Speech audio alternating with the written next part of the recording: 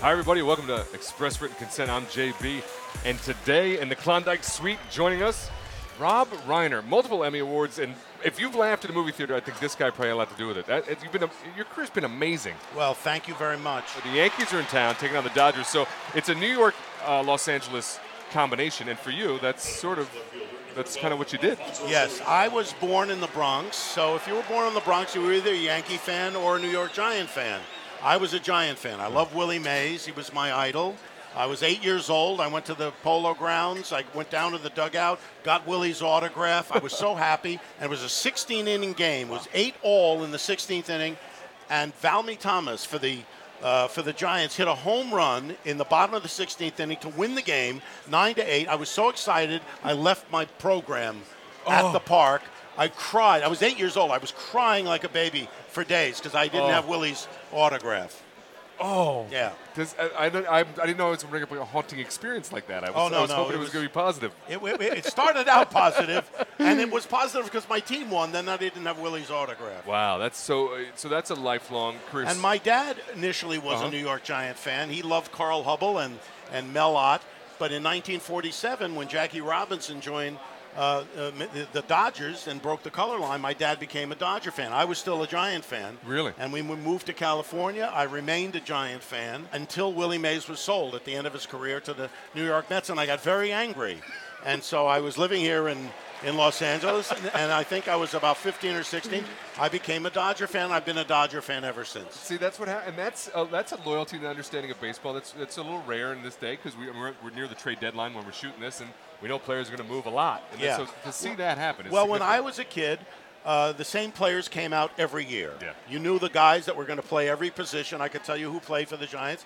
Now, the players change so often, it's like rooting for the uniform, basically. But luckily, we have a good core of people that I think are going to be here for a while and have been here for a while. So it's fun to be a Dodger fan, especially now when we're starting to win and play well. And would you say that Mr. Puig was a little bit of a catalyst? Oh, he's been incredible. I mean, they always talk about a five-tool player. Yeah.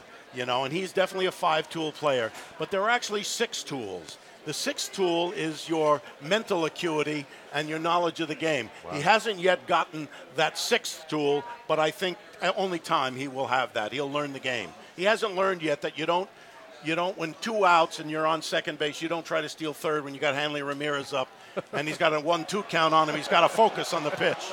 But he'll learn all that stuff. Yeah. So I'd say based on that assessment, you do watch a few games. I do. I've been coming to this park since it opened. I've been coming to Dodger games for over 50 years. Yeah. Since they played in the Coliseum in 1958, I used to come. And we've had season tickets since the park opened. My dad was in a movie called Mad, Mad, Mad, Mad World. And they paid, they had a lot of stars in Mad, Mad World, and they paid them off in like gifts. And one of the gifts was season tickets to the Dodger game. And we've had season tickets to Dodgers since the park opened. So we can track It's a Mad, Mad, Mad, Mad World to this moment right yes. now. Yes. That is a legacy, yes. and a big part of baseball legacy. Obviously, fathers and sons. Yes. Your career, a bit of a legacy as well. But baseball, it's just such a great family sport. It is. And you mentioned fathers and sons. My father loved baseball. He passed the love of baseball on to me. And my son, both of my sons, Jake and Nick, love baseball. When Jake he's the oldest, when he was 8 years old, I started taking him in the summer to 3 or 4 parks every year. Awesome. Until he was 17, and we saw all 30 parks. That's awesome. And I took him to Cooperstown when he was about 12 or 13. We went to Cooperstown. And you have to be a baseball fan to go to Cooperstown because you can't easily get there. You have to want to go there. And they had just put a new exhibit in at Cooperstown, and the curator took us in, and you sat in a theater with baseball park seats, and they showed you the history of the game. Wow. And it was really the history of the United States, and all of the things that have happened in America during the course of the history of baseball. And I'm sitting there with my 12-year-old son, and I'm starting to cry. I start to cry because they talk about the family sport and how it's handed down. And the lights come up, and I'm weeping. And the curator says, we put this exhibit in it was designed to make a grown man cry. I said, well, you did it. So, I mean, it's a great thing to bond for your kids, fathers and sons, fathers and daughters. Yep. You can take them around to the different ballparks. It's a great experience. It's a fantastic thing. Here's Yasiel Puig, who has turned this town into a cauldron of excitement. Steps into the plate, facing Andy Pettitte. I don't believe Puig has ever faced Pettitte. And it'll be interesting to see what Pettitte does with him. Pettitte, in a former day, might have thrown him high heat, but we'll see what he does. He's in the windup in the pitch. First pitch is nailed, and it looks like over the center fielder's head, off the wall.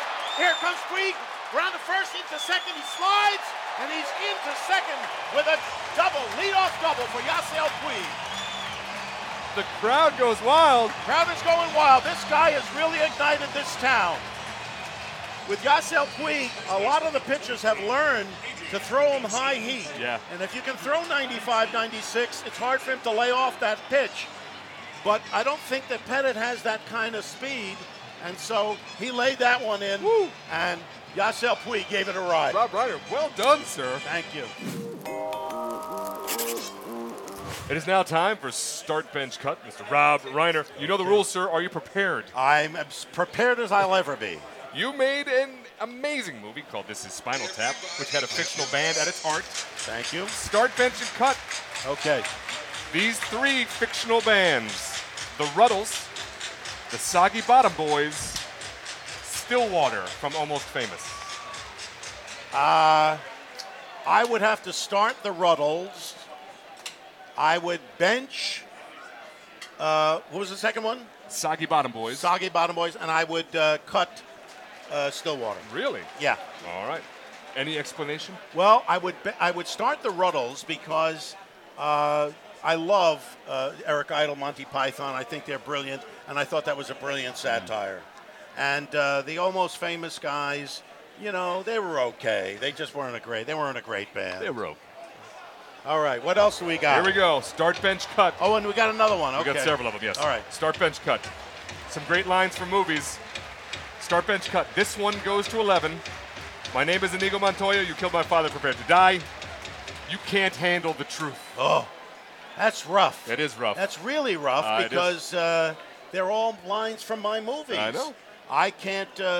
This is terrible. That's a terrible thing. It's a great game. But somebody's going to get mad at me if I bench or cut any of these. They'll appreciate it. Okay. Well, first of all, I would start. I'll have what she's having, which you didn't even mention. I didn't. And the reason I would start that is because my mother delivers that line in When Harry Met Sally. Of course. And it's one of the top lines of movies of all time. So I'll start that one, and I'll bench the rest.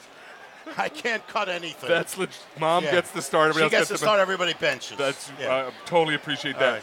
From Princess Bride, perhaps one of the most significant movies of that era, and hilarious in every watching. Start Bench Cut. Wesley, Fezzik, Inigo. Oh God. Well, you got to start Fezzik. The reason you have to start Fezzik is because he was a professional wrestler, and he's about, he's not going to take anything from anybody. So I'd start Fezzik, and I can't cut any of these people. I bench the other two. You could trade one. How about trade one? I'm not trading anybody. I love Wesley, and I love Inigo, and I love Buttercup too. Okay. So, but Fezzik gets the start. Appreciate that. Fezzik gets the start. Start Bench Cut, Rob Reiner. Thank you. It is now time for 3 Up, 3 Down. 3 up, 3 down. I will give you 3 topics. You will lay down 3 baseball terms, which we put in front of you. Would you read those 9 terms for the fans, please? Well, first we have hurler, we have meatball, we have ace, we have swing for the fences, foul ball, slump, hanger, deep in the count, and magic number. All right. Mr. Reiner, you've had quite the career. The television series early on, the experience that might have changed your life early there on the Archie Bunker Show. What was that experience like? Okay. I'm going to go with... Swing for the Fences. Yes, the reason I go for Swing for the Fences is because that show really did swing for the fences. And it got all of it. And at the time, it was groundbreaking. And That's what I go with that. Swing for the fences. Okay, so we got that. That's one. All Number right. two, your career then took a different trajectory Yes. as you became a producer and director of incredible success. What was that transition like? Let's see. The transition was slump. Really? And I'll tell you why it was a slump. Because to get from becoming a sitcom actor to being thought of as a director, in those days, people who were in television were not considered the first-class citizens. Those were the movie people. Now you see people go back and forth between movies and television. In those days, if you did television, you couldn't do movies. So for me, it was a big slump after I left All in the Family before I became a director. Wow, that's wow. Thank you for that insight. Okay. And finally, let's just catch up with your career as it stands right now. Okay. Career as my stand now, I would say I'm deep in the count. I'm deep in the count because I don't know if you've noticed this, but my beard is on the gray side. So I would say that my whole life is deep in the count. That's Rob Reiner. Thanks for being with us. Thanks.